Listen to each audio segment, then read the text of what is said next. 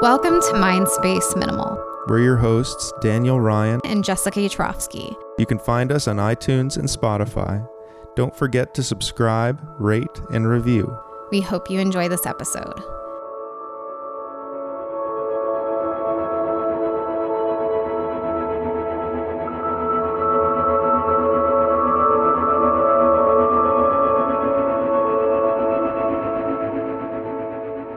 And today we're joined by a very special guest, my wife, Dr. Sarah Biffen. Yay! Hi, Jen and Jessica. Hi, Sarah. How are you? Good to see you. Good to see you. How are you today? I'm doing great. Excellent. Really happy to be here. Thanks for being our first guest, honey. You're so welcome. Appreciate it. We're super excited. I'm Yes. supposed to say, I'm excited to see you. You see him every day. I do. I You're get like a lot the of first woman I've seen in months. Finally getting that energy back into Exactly. Yeah. So Sarah is our first guest, and she is our resident. I don't even know how to start. You're a PhD in traditional Chinese medicine, herbology, and acupuncture. I very much enjoy bragging about your accomplishments as your husband. You maintain private practice in New York City. You're my better half. Please continue. I guess to clarify, I have a doctorate and a PhD, just so we know. Thank you. But I'm a doctor of Chinese medicine and acupuncture, and I'm a board certified herbalist. I specialize mostly in Chinese herbal formularies, but I do a lot of supplemental therapy and nutritional guidance as well. And, everything that comes along with Chinese medicine. So there's a lot of body work. A lot of people are familiar with things like cupping and gua sha are kind of trendy now, but they're really kind of ancient staples of this medicine. So I also incorporate a lot of that. But like you said, Dan, as we know, I have a private practice here in New York City, which has been a little wonky since COVID, that's a whole other conversation. But actually, one of the interesting things since all of this has started is the ways that I have been able to connect with people virtually that I was so pleasantly surprised by. I can speak to that. Yeah, Jessica, I I can have speak worked to with that. you virtually, and it was very healing. And Sarah, you've been one of the healers that's been part of the Heal Jessica's Migraines team. And in our last session, that was really helpful. Everything we went over from the acupressure, because you're working virtually now, which I'd love for you to talk a little bit more about that. But it was very helpful just being able to learn acupressure for myself and talking a lot about vitamins and nutrition. Super helpful. And just having that conversation started to shift the way I was thinking about vitamin intake. And I thought, oh, wow, that's really powerful. That's something I can do at home. I don't need to leave the house. Maybe I need to do some online orders, but I can start, healing myself right now in this moment by just kind of reframing the way that I have been consuming vitamins. And we were talking about this a little bit before we started recording about this idea of what we're doing right now in terms of vitamin intake, in terms of nourishment. Are we doing too much? Are we not doing enough? So I'd love to hear you talk a little bit about how you're working with your clients to kind of give them that balance or like show them how to create that balance for themselves right now. Yeah, that's a really good question. And it's something that is so individual to the person. And I think that is something that I subscribe to, especially with the principles of Chinese medicine, because it is absolutely not a one size fits all scenario for anybody. So I personally, as a practitioner, definitely take that approach in my dietary and nutritional guidance, in my herbal formularies that I give. Everyone who walks through my virtual door or my physical door, when it's not, New York City on lockdown, is seen very much as an individual. And what's going to be right for one person is not going to be right for the next. And you're just constantly trying to find out what patterns are on display, like symptoms that arise based on patterns and like the best way to tackle that. But generally, as far as nutritional guidance, supplementary guidance, herbal guidance, I tend to subscribe to the idea that less is more. I think that was helpful for you in our conversation because so helpful. Yeah. And I mean, just the bioavailability alone of taking a ton of supplements is not going to be beneficial. Your body is, the body can definitely get really overloaded. So you don't want to stress yourself out physically or emotionally. And I think, people tend to have the mentality that there is this, quote, superfood or this super vitamin that is going to fix all of their issues. And while it may be something that's very helpful for one person, it doesn't necessarily mean the next person it's going to do much for. But also you think about just like the digestive stress that comes along with taking so many vitamins and supplements, and then being like you came to me, you literally had a day of the week, morning, afternoon, evening pill dispenser. And that was very stressful for you. Yeah. I think the very first thing, because you sent me that video before we chatted. You're like, this person's crazy. Yeah, not at all. I don't think you're crazy at all. But it was a huge relief. But that was my first question, was how attached to these are you? And I was like, I'm not. Yeah. Well, because I do like a routine and I like a program, but I also like working intuitively. Like I do the muscle testing on myself. So I'll see how many of these do I need? Do I need this at all? But there are times when over time you're buying more supplements and then you're just adding them to your daily pill box. Right. And then you realize you're taking 15 pills. Yeah. And that's not good. And I didn't think about it until you described it the way you did, that your body has to digest all of this. And then a lot of it is not even being used for what it needs to be used for. And then it just becomes waste. And so that made me even think about sustainability, like within the body. Mm-hmm. Yeah. And minimalism, like within the body, that if you take time to just pick out a few things. And I mean, you're going to speak specifically to how you're looking at, how do you phrase it? Like you're looking at a symptom, like how you treat symptoms. Yeah. And it's not by just like taking a bunch of things. Right. It's like process of elimination. Right. Exactly. And I think the whole crux of it being, you're not trying to slap another Band-Aid on something. It's not, in the concept of this type of medicine, you're looking at root causes of something and then branch symptoms. So the root is like, what is causing it? The branch is the headaches you're getting. The branch is the extreme anxiety attacks that you're getting or the insomnia that you're getting. But there's always an underlying pattern that's going on that looks different for everybody. So when we're going through that questioning and, Chinese medicine, Eastern medicine, a lot of traditions have a lot of questioning associated with it because we want to know all the nitty-gritty details, because that's how we decipher what's going to be best for you.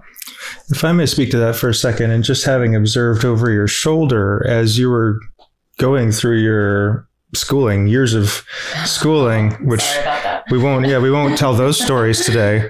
But it's really learning about acupuncture and Chinese medicine over your shoulder was beautiful for me in a lot of ways, because it really helped me understand and contextualize a lot of what I think the average person, myself included, did not about Chinese medicine coming from a Western mindset and upbringing. And so first, of course, which we hear this a lot, perhaps, if we hear anything about acupuncture, it's preemptive medicine in many ways, or at least Chinese medicine is. And of course, tell me if any of this is incorrect, please. But this idea of preemptive medicine, getting to the source and the root of things, as you say, and then also something that Western medicine never told me in such plain language, but that Chinese medicine points to at every moment that I absolutely love and appreciate, especially as I get older, is lifestyle as medicine. Mm-hmm. And lifestyle and cycles of life and the cycles of the clock and the day and night and and up and down and cycles as a man I don't know anything about, but as women you guys might, that Chinese medicine has not only a centuries old medical understanding of this, but a philosophical one too, in fact, that a child or I can understand looking over your shoulder as you're learning a deeper and more detailed version of that. So So yeah, and having that understanding has, of course, made acupuncture way more impactful for me and helped me also. So for instance, when things got real in March here in the city with COVID, you had a pharmacy in our apartment up and running. Yeah. Triage. And speaking of, the balance of too much and too little, we had a very economic selection of, vitamins and herbs and probiotics and, the men's stuff for me and some women's stuff for you. And, and thank you very much for that, honey, because you kept us, kind of even keeling up and running there. So yeah, it's been an education for me, and I deeply appreciate, again, the balance that Chinese medicine, we hear this word a lot, but I mean it in this case, holistically provides to Western medicine in this sense of, and this is the last thing I'll say, but Western medicine in the most reductive version of how I grew up with it, it's like, when I'm broken, I go to the doctor, unless mom's bringing me for my yearly checkup or something like that.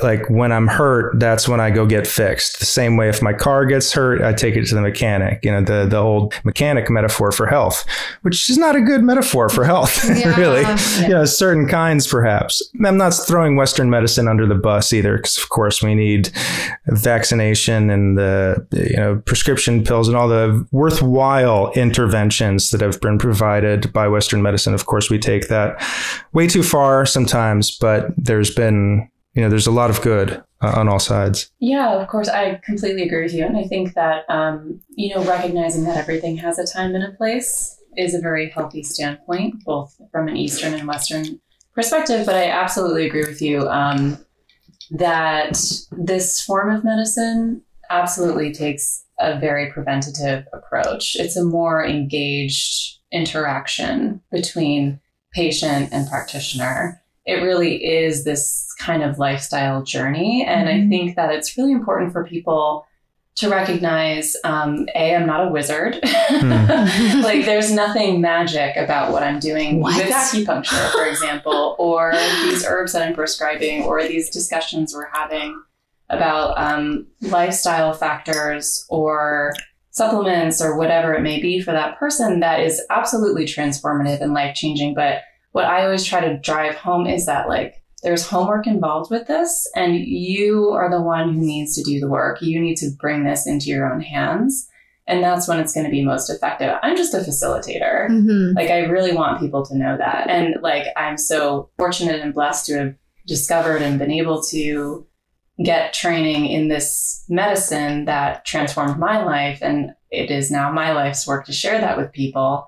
But knowing that, kind of demystifying it in a sense that, and I'm not against a little woo-woo at all. In fact, I think it's this a great is the woo-woo zone. Yeah, it is the woo-woo zone. And I'm not saying it's, I know this is a safe space for woo-woo, but it's more so actually believe in that woo-woo within yourself a little bit more. And your body's capability to course correct when it's just given the right formula to do so. But that does require some homework. That does require you taking some things in your own hands. I totally agree. And I think for all of our practices, our clients, patients, in your case, homework is a big part of it. Yeah. And something I wanted to say about Chinese medicine, I've been a huge fan of it for, I've been doing acupuncture for, I can't even remember for how long, but I just feel like it addresses the underlying causes and not just the symptoms. Exactly. And that's that root yeah. And that's what I've always found very beneficial. And something else interesting too over the years, because I've seen, what is it called? I've seen over the years nutrition response doctors, and they give you a ton of pills. And when you go to the Chinese medicine doctor, like yourself, you would get some kind of herbal thing, and it'd be one thing. Right. You get one thing, and that one thing would change my life. Yeah. And then I was going to a nutrition response doctor for years.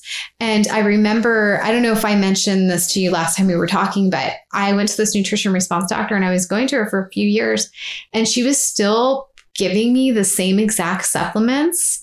And I sort of caught on like, is this still working anymore on me? Like, why have I not shifted into a different set of vitamins? Why am I still taking this? My body probably doesn't need this anymore. I'm probably fine. So I find that really interesting too, that sort of Chinese medicine is so wise in that it is a minimal type practice, wouldn't you say? I mean, in a lot of ways, yes. You're not given a bunch of stuff. They're not like, here, take all these vitamins and like, we're going to do this on you. We're going to do that on you. Like, you ask your patient what's going on in their life. And that's why you say it's a very individual case by case basis.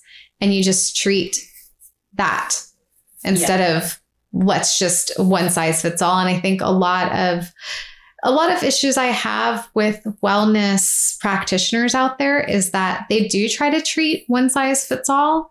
And that's where it gets a little bit confusing, or maybe you don't see the results and then you feel disappointed because your girlfriend is doing this and it's working for her, but it's not working for you, but you have a completely different system than she or he does. So yeah, I really appreciate Chinese medicine specifically for the fact that they're working very traditionally because it fucking works.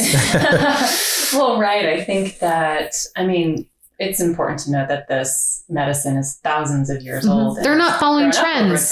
Yeah, exactly. And it is interesting, you know, even just in the way that Chinese formularies are put together, very rarely in Chinese medicine is a single herb or supplement, mostly herbs, used by itself. The whole point, say you do go to the Chinese medicine doctor or your acupuncturist with anxiety, something like that. And they're like, they talk to you, you do acupuncture. They're like, I'd love you to take this at home. Are you open to taking an herbal formula? The patient says yes. And they give you a bottle of something.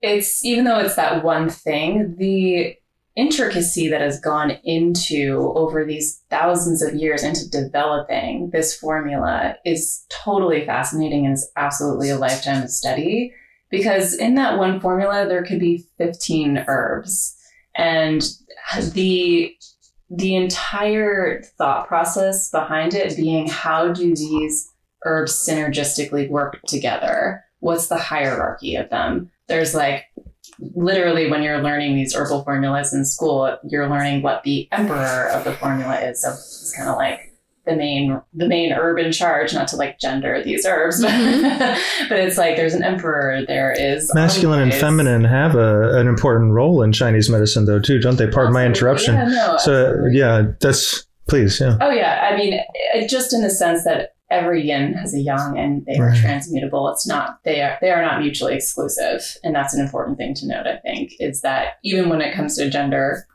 that is something that is fluid in Chinese medicine. In other words, they've known it for centuries. Again, it's like they were, you know, it's of course it's a spectrum. Yeah. And we could go down the rabbit hole of the, you know, the concepts of yin and yang and Chinese medicine. You could talk about it for hours.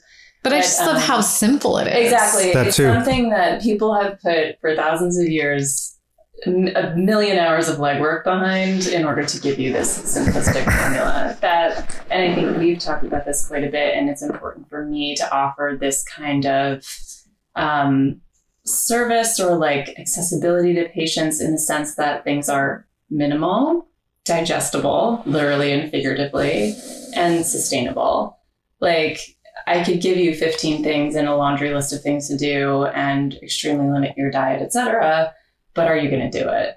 And like, that is where the question of the effectiveness of whatever healing method you're going for is. Like, that's the big question mark, is like, okay, I can go see a Reiki practitioner or whatever healer you want to go to for, you know, every week for 6 months. But like, if I'm not doing the legwork, is it really going to work? Right. Yeah. So Sarah and I have this shared, it really began as a joke in our household, which we've spoken about on a couple episodes, called Wellness Realness, where we would just kind of say to each other if there was it's usually a trend or an advertisement or an article or a headline or something that just seems kind of silly or outrageous in or out of context. And we'll just be like, wellness, realness. Let's break it down. What's working here? What's not? What's problematic? What's straight up silly?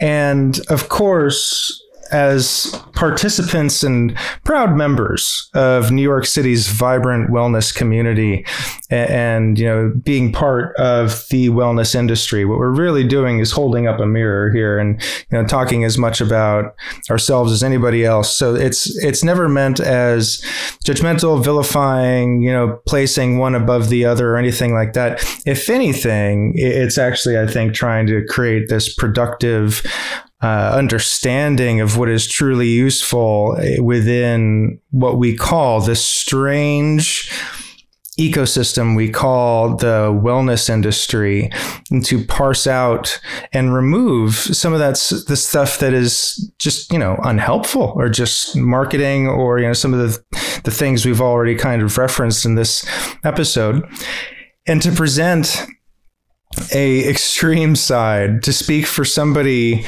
who's probably not listening to this podcast, who looks at wellness and thinks it's all a bunch of hooey or woo-woo or what have you. I was talking to a friend of mine who will remain nameless. I don't know if he would mind my using his name or not, but I won't, just to be respectful. He's an entrepreneur working in the tech space. Wonderful guy who has been working in diversity and inclusion for years, like 5 or 6 years now, originally from Guyana, and has been living in Queens with his family. And we talk about wellness a lot.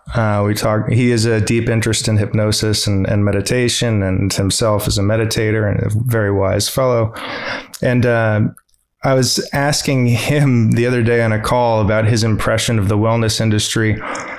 And, we were talking about the current moment, and his language was hilarious. I mean, he was speaking for a certain point of view, of course, but described the wellness community as docile idiots prone to virtue signaling and commodified cultural appropriation and all the evils that we generally speak out against and everything else.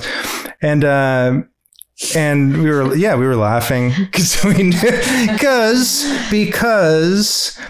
again, there should be nothing.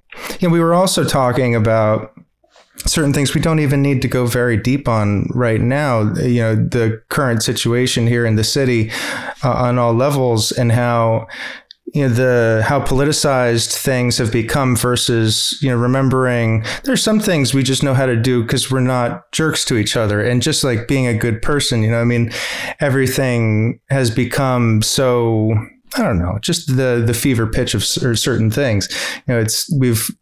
It almost feels, I don't believe this is true, I actually remain optimistic, but it almost feels as if we've forgotten certain fundamentals.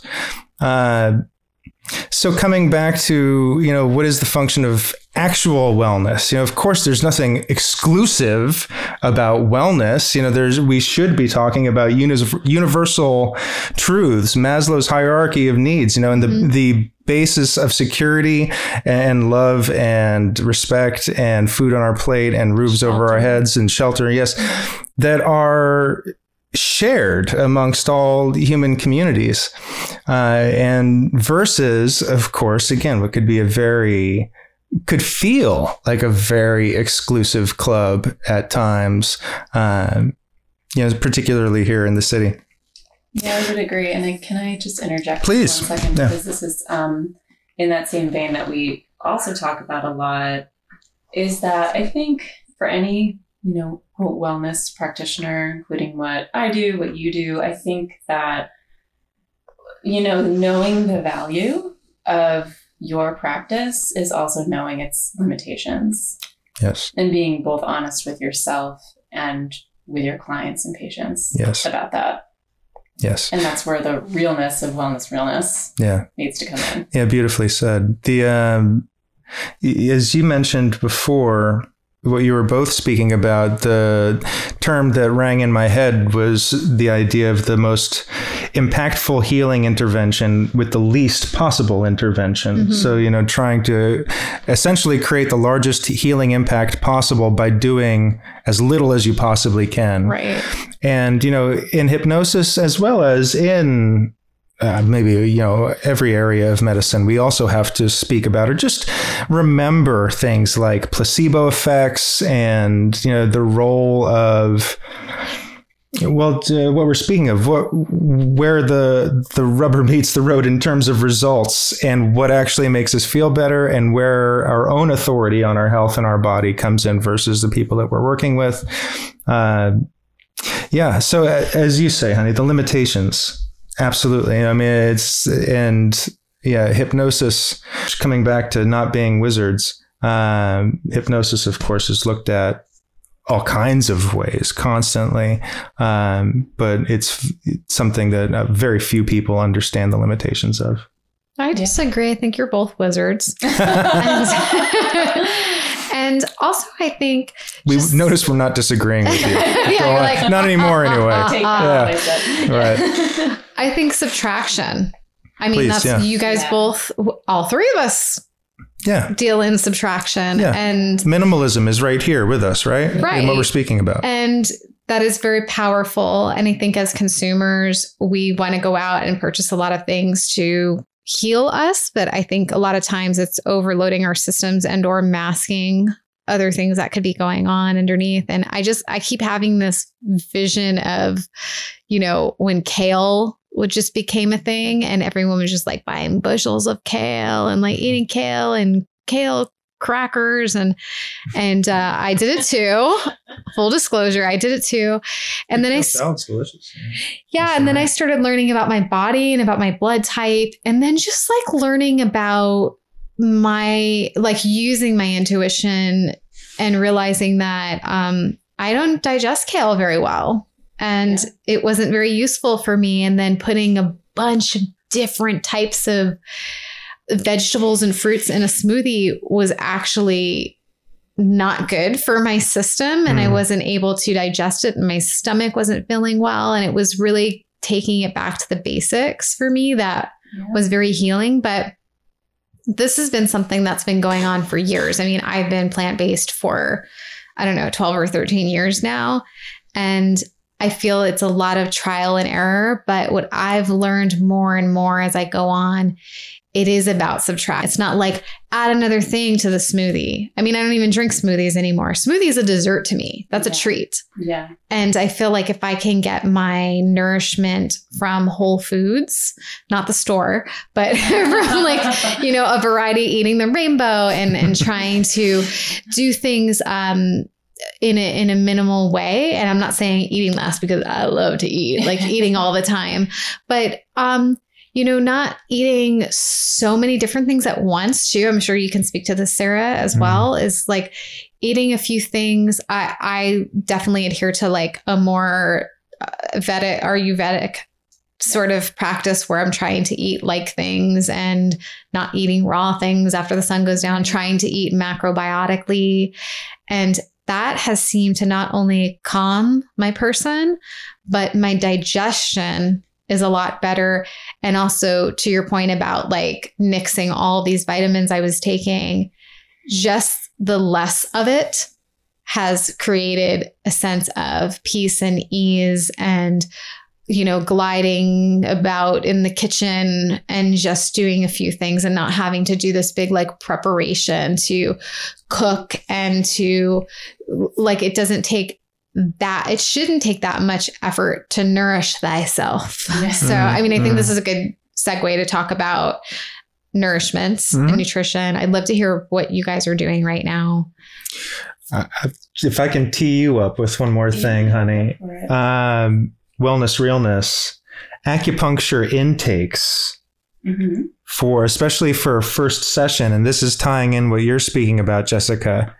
First of all, compared also to a Western medicine intake, which I think is like a couple minutes, an acupuncture or Chinese medicine intake can take an average of like 20 minutes.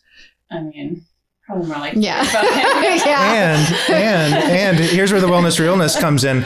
There is an unsettling amount of focus on poop and digestion. Yeah. That unless you're aware of going love to in, talk about you're going to that. be like, oh my God, is this person like, am I, Are they a creep? like, yeah, nobody, I think I have no idea how we could survey for this, but many people must have been caught off guard by that, or just surprised Or they're by like, it. let me look at your tongue. And you're like, how dare you? But yeah, or then I'm the coming tongue in like- diagnosis. It's so intimate. Yes. Somehow more so than even like the swab that you would get from a physician.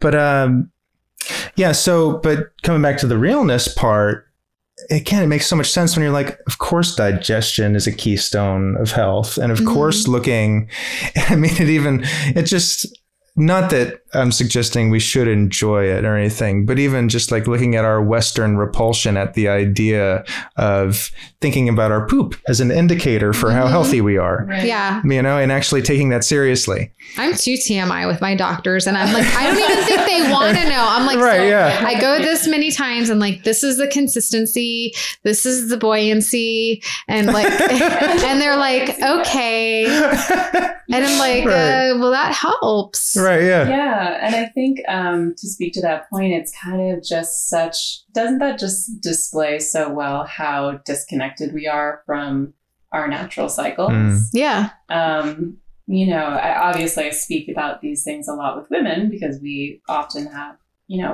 natural cycles. And it's easier to go deeper with women Yeah, too. no, totally. Quicker. And I think that. Sorry, guys. Like, these are all We're gonna get you talking about your poop. Yeah, Just wait. Speaking of Yeah. Sorry, listeners. Please continue. No, I mean, it's so true. I just tell people TMI all the way. Mhm. Tell me everything. First Yeah. of all, it's confidential. I'm not writing to your family and friends or really leaving with any of this information from the room. It's the more I know, the more I know how to treat you. That's just the thing. There's an art to that too, which consumers, I wish there was a way to teach ourselves as consumers how to offer you, for instance, the best information, as you're saying, because again, as a keystone of health, just looking at what feels intimate or repulsive or what have you can arm you with such information that you can, again, create that maximal healing impact with the least possible intervention. Yeah, absolutely. And fortunately, it is something that's gaining in popularity. Yes. To be more in touch with yourself. Has been for years. Your Yeah. health and taking that into your own hands. So really, I feel like I'm standing on the shoulders of giants of practitioners who've come before me who've had to really coach people through that. And not that that doesn't happen. Top 3 acupuncturists. Go. me. Yeah. Those are my answers too. No. You're the only one that exists on this podcast right now. So you are the wellness realness Chief resident. expert. Yeah, chief resident wellness realness. But when you guys talk about wellness realness, do you mean like outing fake things at all, or I think that's a different category. I think Okay. out and out charlatanism is a different category than wellness realness. I think Okay. wellness realness is about being open about okay. and really parsing and dissociating and uncoupling marketing and language that would kind of obscure or mystify what this tool is and what its purpose is, what the tool would be for, and then really isolating, okay, what is this thing doing? What good is it creating? I know in my world, there's a lot of words for the same things. Mm-hmm. A lot of this has to do with just how abstract and literally straight up incorporeal hypnosis and psychology is, where the mind is not a thing we can touch or handle. So, hypnosis, again, very few people understand the boundaries around that term.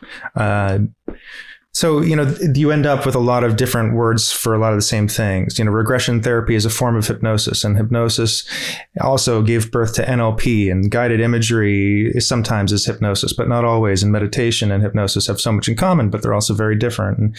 And, so it can get very confusing very quick. I think about it as getting real too. Like when you're on the subway, I remember I was with my friend, she's a hydrocolonic therapist, and we were riding on the train. after a lovely colonic session. We were riding home together. And there were these ads for peanuts, but it wasn't for a brand. It was like, eat peanuts. And she goes, oh, that's not good. She's like, when they start advertising food, I want to know why. And is that for some certain reason? Is there like surplus of peanuts? Are they trying to get us to eat poison peanuts? Like, what's happening? But it's this kind of thing, like I was saying about kale too. It just kind of gets into the culture, and then everybody starts eating this thing, and it may or may not be good for you. And how do you kind of like sift through and figure that out? I mean, I always say like moderation, but yeah, the stuff like that kind of weirds me out sometimes when I see somebody that's just like promoting water, or it's like, okay, well, or milk, or I mean, there's been a lot of that reported during. Also, please just drink more water.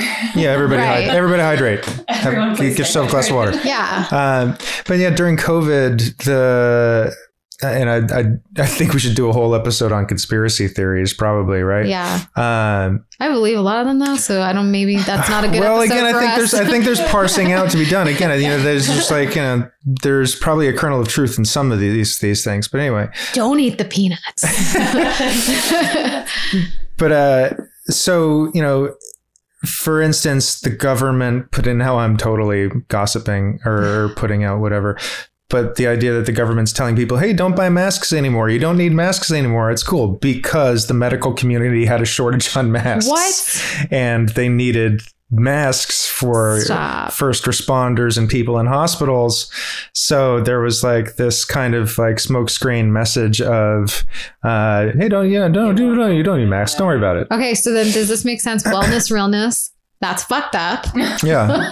And of course, I am just like, throwing out random stuff. I don't even have a link to support what I'm saying right now. So, I mean, like, go ahead and Google that at your own risk.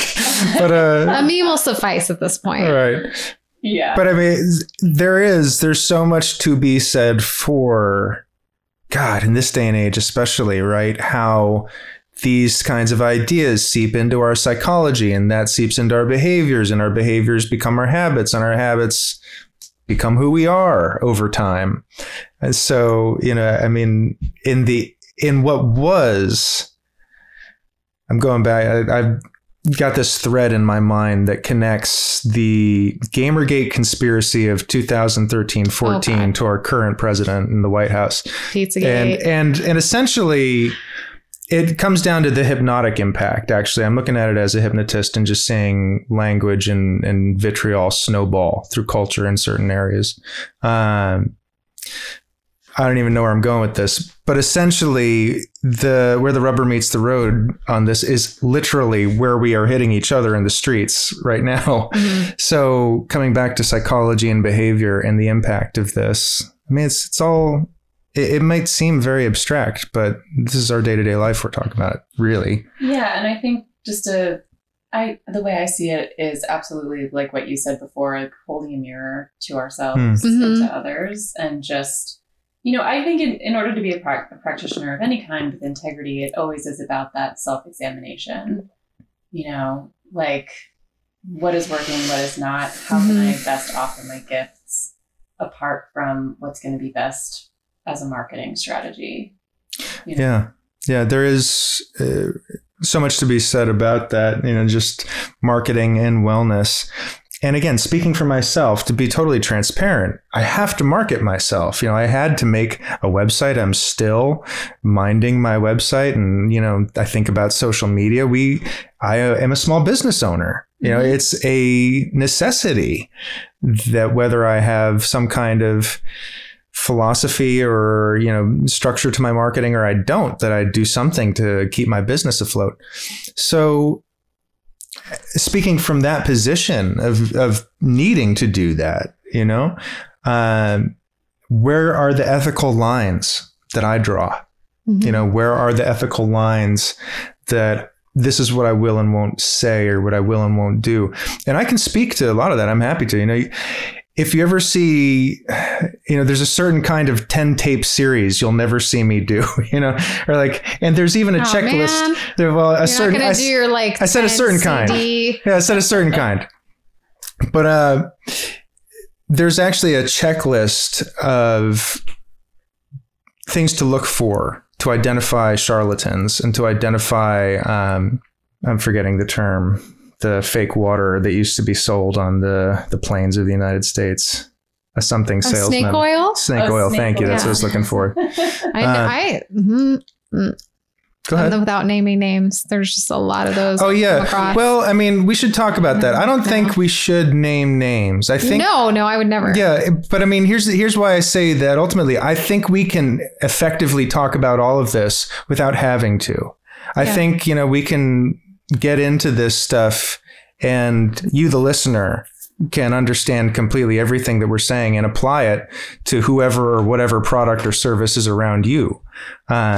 So, yeah. And again, like the purpose of Wellness Realness was never to vilify, but more so just to be like, let's come on. I mean, I think it was kind of, it was almost a relief that we both recognized certain things and felt the same way about it. It's a necessity. And, yeah, absolutely. So hence that term was born. But yeah, like Dan said, we're not trying to vilify any particular type of practitioner or anything like that. It's more just kind of a call for some introspection in the industry. And we are speaking to ourselves too. Yeah. Again, absolutely. I mean, coming back to, I've so yeah, actually coming to a close on just kind of framing Wellness Realness. I am so proud to be part of New York City's wellness community. 100%. I love so much being part of New York City's wellness community. I know some of the coolest, weirdest, funkiest people on earth because I have a cool, weird, funky career that I'm tremendously grateful for. So all of this is being said from a position of I am so happy to be, to be able to do this podcast, to be sitting here with you guys, to have the career I have. And, the guests that we're going to have on over and over again to talk to about this stuff are all people that, we feel are carrying this torch honestly and authentically. Coming back to naming names, I'm certainly... No, you're going to name them all. Just go down, just start outing people. No, come back to naming names. I'm happy to go on at length about all the people we love, right? I'm happy to speak, for hours about my friends and collaborators who I admire. Totally. And, I'm holding back names now because I want to really feature them the right way. So yeah. Yeah, I also think that, when I think about just the idea of wellness, realness in general, speaking to what you were saying about authenticity in the practice, that wellness is marketed a very specific way now. And maybe it always has been, in the recent years. And everything is like packaged so pretty. And then when you like get the kit home or you go see the practitioner and you're like, oh, fuck, I have to do work. So there's this disconnect where they think it's like a consumption thing where, I can be a consumer and I can consume wellness. And that's not actually what wellness is. It's a lot about what you were saying, Sarah. It's like you are the accountable person that needs to then move forward with these practices that you're being taught by a practitioner and instruction you're being given by these people with degrees in all of this, education and information. And so for me, I always think, even with what I do, I think there's a little bit of an education piece that has to come in that consultation, right? Like, this is what it is I do. This is your involvement, and this is how you're going to see progress and transformation should you choose to go on this journey. It sounds like something in Labyrinth, right? It's like, count me in. And that's when you see major shifts and major transformations when that person meets you halfway. So I think there's got to be, and I know that there's a lot of people like us out there that are actively having conversations with people about how wellness is about you getting involved in your own healing and what self-care really is and how it's long-term. And it's not just to put a Band-Aid on a problem. And I'm sure we all have clients that come to us and they're like, fix us. If I may interject here, one note on, you're speaking about homework, which I think is a really funny counterpoint in my practice and speaks to hypnosis and what I want to kind of achieve as a hypnotist. And you may have heard me say this before, Jessica. I will tell people at the end of every session after we've done the practice itself, okay, there's no homework. I want you to just kind of process this session, go home and integrate. And in hypnosis, there's something called a post-hypnotic suggestion too, by the way. This works on me. This is very actively, this is part of my post-hypnotic suggestive procedure, I'll call it. But this idea of suggesting as the client is coming out of this deeply relaxed state, very much like a guided meditation and this experience we just had, I'm letting them know there's no homework. There's nothing to do, because I want to first kind of elicit that feeling of, oh, okay, cool. I don't have to do anything. He's the cool teacher. Yeah, exactly. What a relief. Yeah, I'm like, oh, great. I love this guy. No, but this idea of there's nothing to do. Just let yourself process and integrate naturally, which it does. I say things like whatever you find yourself reflecting on or whatever stays with you after the session, notice yourself reflecting on it, take what's useful and leave the rest. I try to keep everything as practical and simple and encourage people to travel as lightly as possible throughout the process. But yeah, this idea of there's no homework, unless, of course, I will get those people that love the homework. And then I'm happy to provide links and lists and references and sources and reading. And, I love those people that are super engaged that way too, of course, because I can meet them right there. But I just start from a position of not overloading the person and waiting for their cues to tell me how much they want. Now that is purely from my position. And there are an infinite amount of ways that hypnotherapists and hypnotists will work. You're just hearing my particular way, one of them anyway. Yeah, and I think that what you're saying kind of goes back to the sense of like just meeting people where they're at. Yeah. Mm-hmm. And also people need to be ready to take care of themselves. Yes. And I mean, we talk about this a lot, Dan, is I can only do so much. You need to be ready to take that accountability right for yourself. And people need the permission too, I think, which is why they come to us. Oh yeah. And I often say one of the hardest parts about my job is convincing people to be kind to themselves.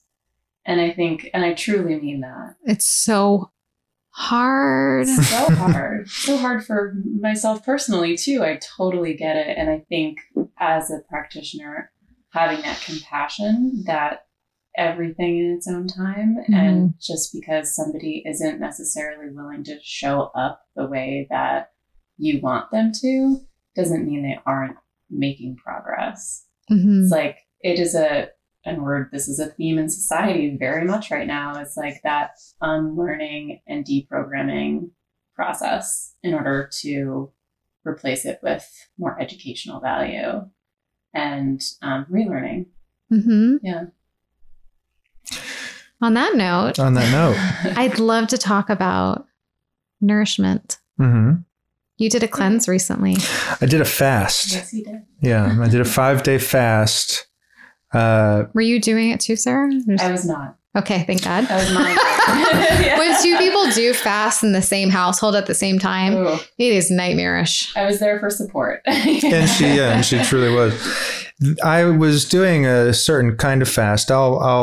It worked well for me. So I'm happy to tell you it was called Prolon, Prolon. Go ahead and Google that if you would like. It was a 5-day, I'm forgetting the language they use. There's a book along with it called The Longevity Diet. It's written by an Italian doctor named Dr. Walter Longo.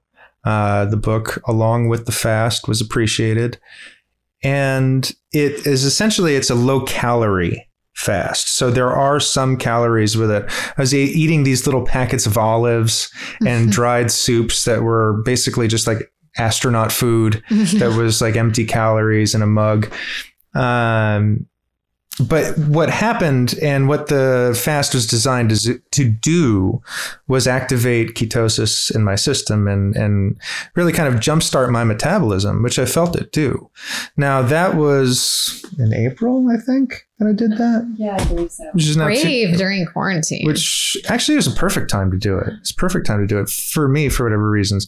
But now that was 8 weeks ago, and we're going to be traveling for the first time with friends for July 4th. But after that, I'm going to do the fast again, because as will happen with fasting, you know, the up and down of being off it and on it. And I had a kind of plan for getting out of it afterwards, but the structure kind of fell apart after a little while. And, you know, so things became too loose, and coming back to lifestyle as medicine, it's just absolutely where I'm at, both numerically in my age and also psychologically in life at this point, where it's just like, without making it drudgery, you know, lifestyle has to become medicinal, because, you know, really just without even needing to get into aging, but certainly that being a factor. Just keeping things running clean, man. You know, we are what we eat, et cetera, et cetera. So the fast was great. I'm going to do it again. I'm going to do it more intentionally a second time and have a better exit strategy. But it was a very good experience ultimately, and the first successful fast I'd ever really done. So that was a really, really good experience ultimately. Yeah, I was proud of you. Thanks, honey. How are you eating, Sarah? Instead of saying, how are you sleeping? How are you eating? Yeah, it's been very interesting during quarantine, especially as a New Yorker who's used to moving around a lot more. But I mean, I think that I think over the years, I've just kind of, like you were saying, it's always this trial and error, finding out what works for you. I really believe in just moderation in what I'm eating and not complete deprivation. You know, in the basis of Chinese medicine, like figuring out over years what it is that my body needs and meeting it where it's at. So I do tend to stick to more like cooked, nourishing foods, like that for me, that is nourishing. Do you eat raw a lot? No. Yeah, me neither. That completely changed my whole life, is cooking. Absolutely. I mean, if you want to be like very strict Chinese medicine, you're never supposed to eat anything raw. Or unless you have like an insane amount of like heat built up in your body or something. Yeah, like that, your pitta. Does that include raw fruits and stuff like that? Yeah, for the most part. No kidding. It's supposed to be like a treat. Nature. What's up? They're supposed to be a treat. Yeah, it's supposed to be a treat, that kind of thing. But, you know, honoring that, but also honoring our modern life of, you know, you need to have some treats every once in a while. Don't get me started. There's some good food in Brooklyn, man. There's some good food in Brooklyn. That's for sure. I love fruit, but I don't eat it a lot.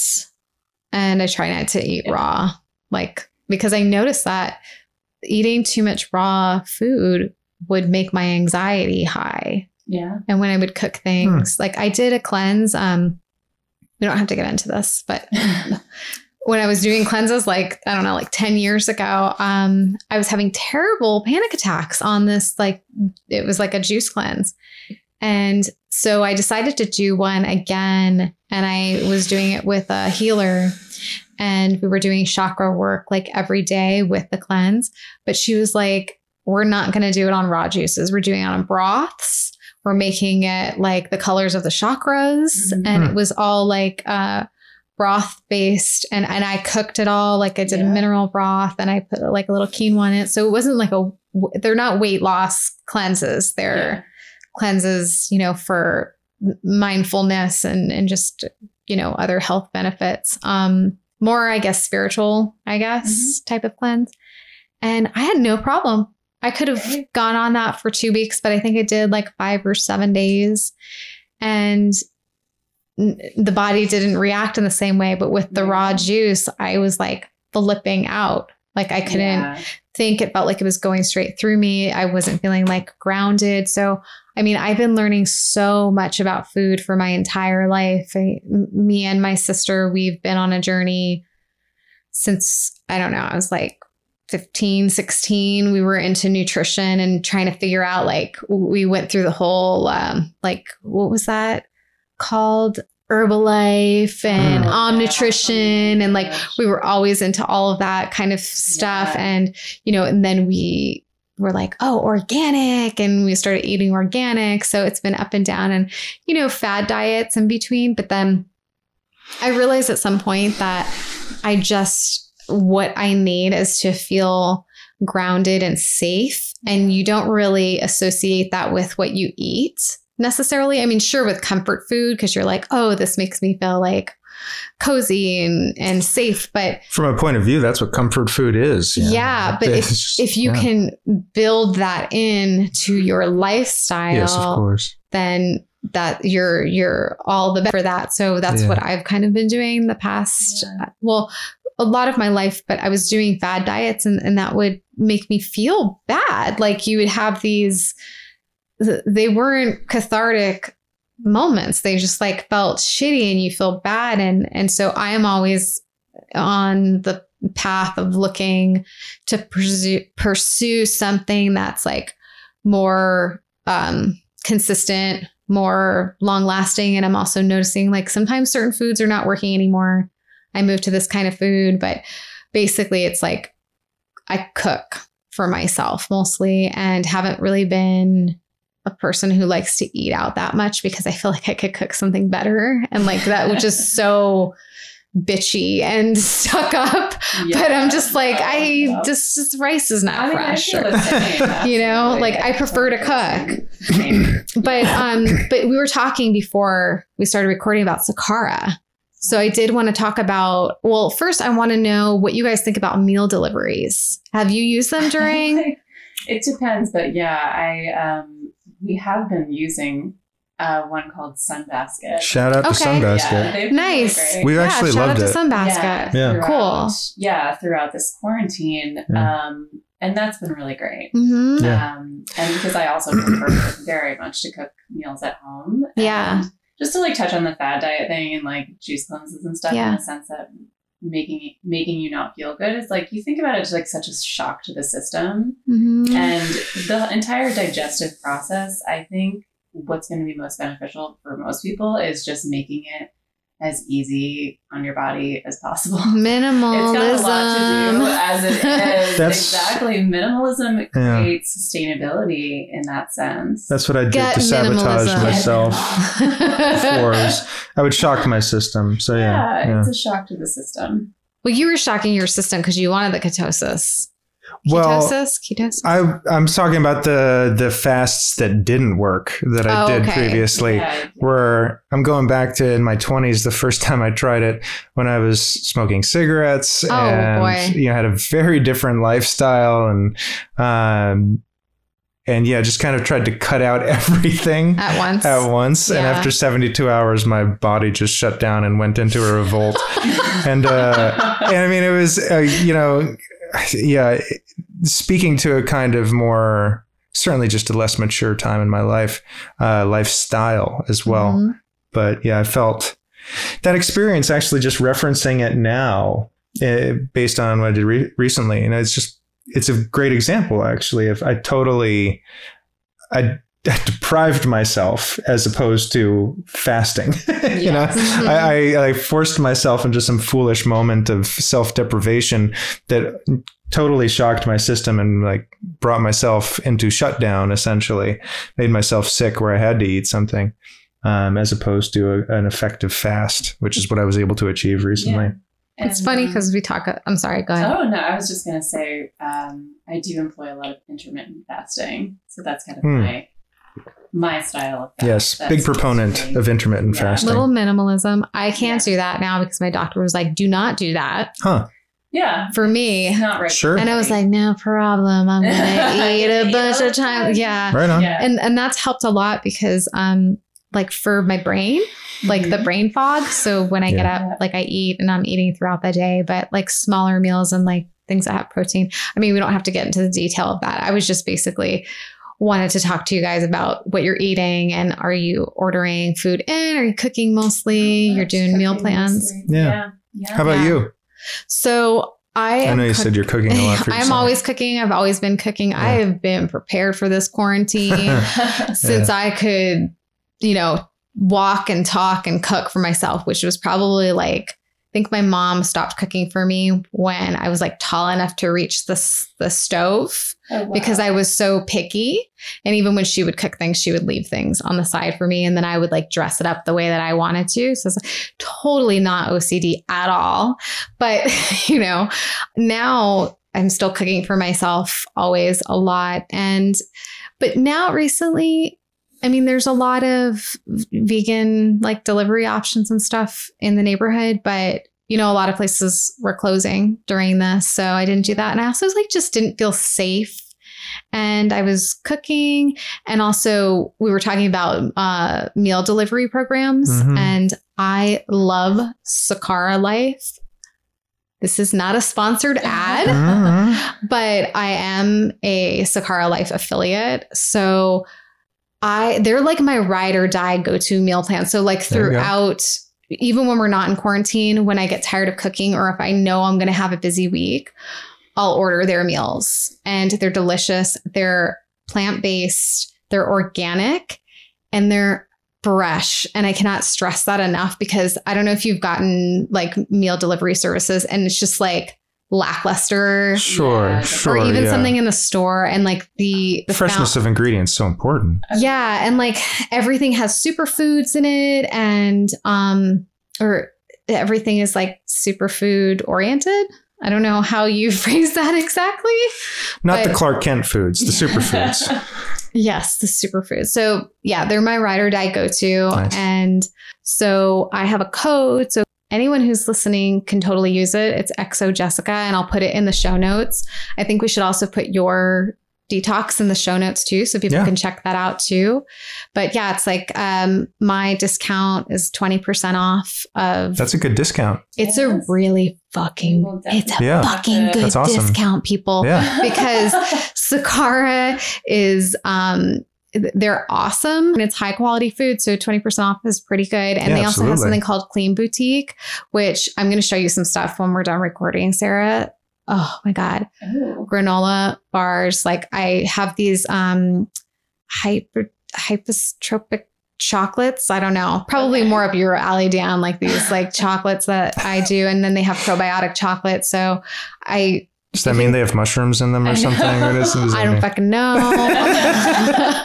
We'll find it. I just had one like before we started recording. I'll just take one and find out. It's fine. Yeah. So I've been doing that like on and off when I don't feel like cooking. And I love what they stand for and their brand. So I know my trainer was using another one like Kettlebell.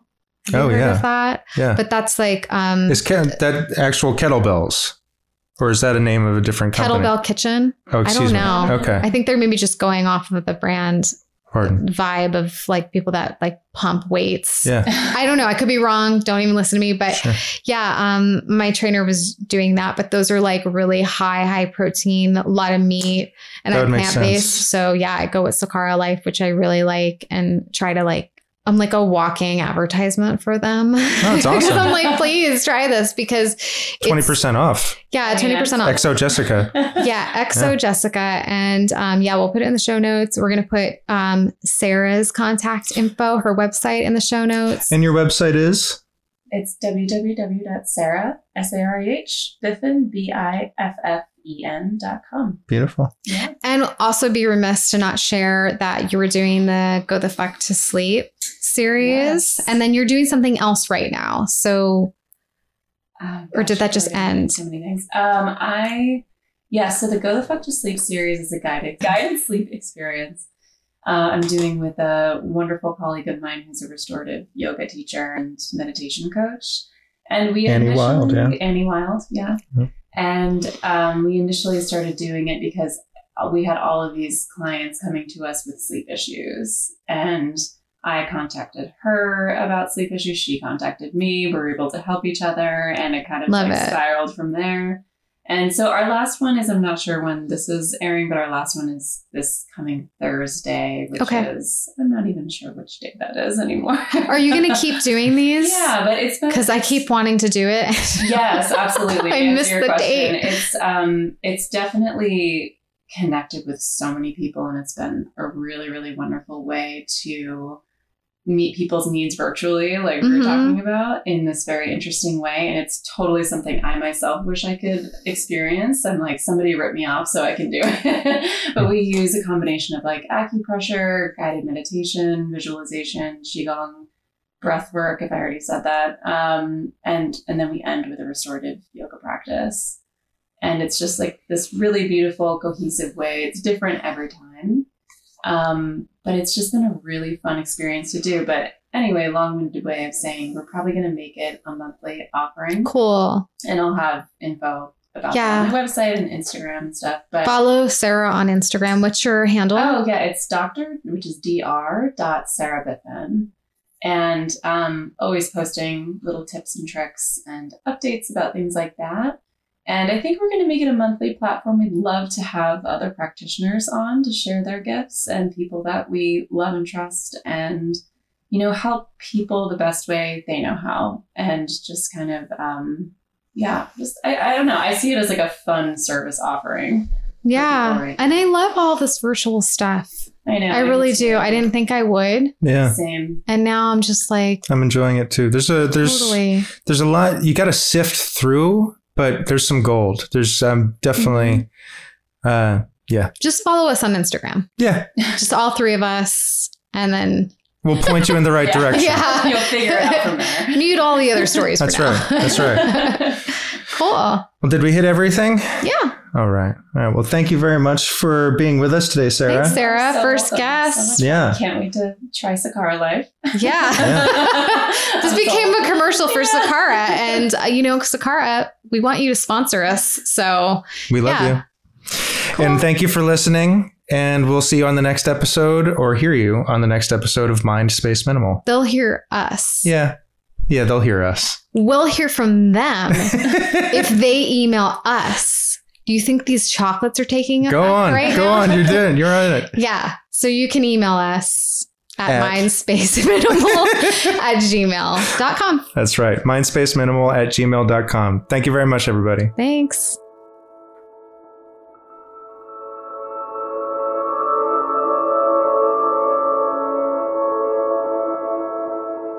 You can find us on iTunes and Spotify. Don't forget to subscribe, rate, and review. Visit mindspaceminimal.com and email us at mindspaceminimal@gmail.com. That's MINDSPACEMINIMAL.com. Keep it minimal and keep it moving. Thanks again for listening.